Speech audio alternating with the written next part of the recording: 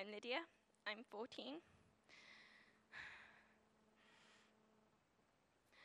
I've been really lucky.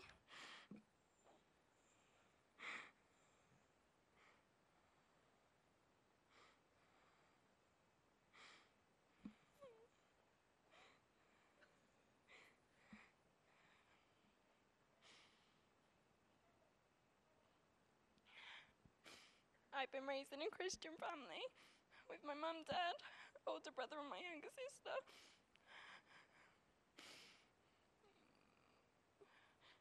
I've been coming to this church my whole life. I've seen my little sister Rebecca get dedicated, and I've seen my older brother get baptized.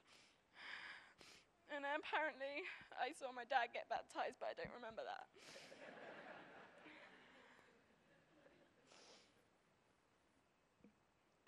Jesus became my friend when I was about 3, and I've become closer to him ever since. Coming to church helped me through the tough time of starting secondary school, when I only knew a few Christians in the whole school. At the beginning of year 9, which is last September, I was old enough to go to Cell on a Friday night, which is a youth group here. I was really excited about this, and I'd heard good things about it from my brother, and I was really looking forward to learning from the older youth in the church. I was a bit nervous on the first night, but everyone made me feel very welcome, and I felt really at home, and I have ever since. I've learned a lot from Cell, and I've often felt the presence of the Holy Spirit in people there, and the whole house. Cell has brought me closer to God and helped me along my journey with God. But I probably wouldn't be standing here today if I hadn't gone to Send the Fire in January. The last Send the Fire was very emotional. I'm so glad that I went, otherwise I probably wouldn't be here today. During the worship, I could feel the presence of the Holy Spirit filling the room. And I felt so at home and comfortable worshiping in the room where I could feel Jesus among us. After the worship had finished, the speaker started speaking and telling us many of his own experiences with God, which really inspired me. Some of his story he had to tell was so incredible, it was amazing. The real bombshell, though, came when he had nearly finished speaking, and he said to us, "Stand up if you want to be anointed by the Lord and have a fire lit in your heart." And after I thought about it, I stood up. I thought, well, why not? I've got nothing to lose, and what's wrong with getting closer to God? The only thing holding me back was that I wasn't sure if I could really open up to God without crying. I hadn't really opened my heart fully to God before. And the reason that I was scared is because I was going to make a fool of myself. But I stood up anyway.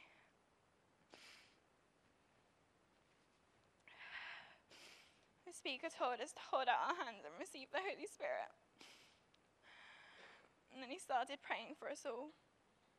As he started praying, I could feel the Holy Spirit come into my heart and fill me up. It was really overwhelming. I, of course, then started crying, because it was the nicest feeling I'd ever had. And I felt guilty for not wanting it to happen before. And it felt like it had filled me up inside, and I was overflowing with the Holy Spirit. Once I started crying, I couldn't stop. And after the speaker had finished praying, I felt 1 or 2 people come to pray for me. And this made me cry even more, and as I felt even more of the Holy Spirit enter me.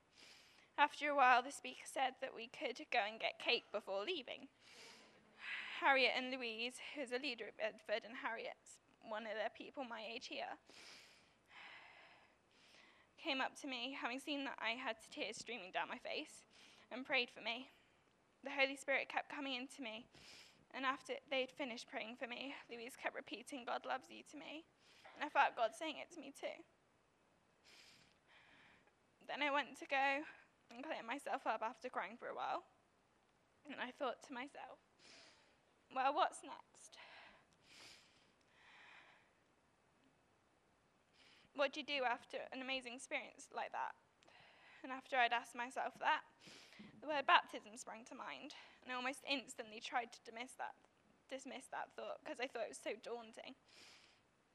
But the thought wouldn't go away, and suddenly I thought to myself, well, why not?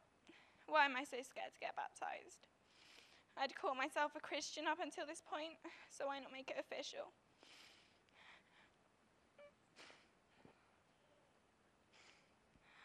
I couldn't come up with my answer as to why not get baptized, so I decided there and then that I was going to get baptized. The first person that I told was Kate Irvin, who helps the children, and she was taking me home after Send the Fire. I didn't tell anyone else at Send the Fire, but as soon as I got home, I started crying again as I told my dad everything. It just so happened that my mum was away that weekend working, so I didn't get to tell her face to face until Sunday evening, which was another time when I almost cried. Lots of crying been going on in our house. Since that night at Send the Fire, I felt peace in my heart, which has been there day and night. And I felt more relaxed and much closer to God. I've also wanted to tell my friends about God in church more, and have tried to talk to them the best that I can when opportunities come up. I've also been looking forward to Sal and church more every week, and in a way they recharge me for the coming week at school. And I'm very lucky to have had that experience, and it has benefited me in these ways ever since. I've been very lucky being raised in such a loving church and by such a loving family, and I'm glad that I'm here today.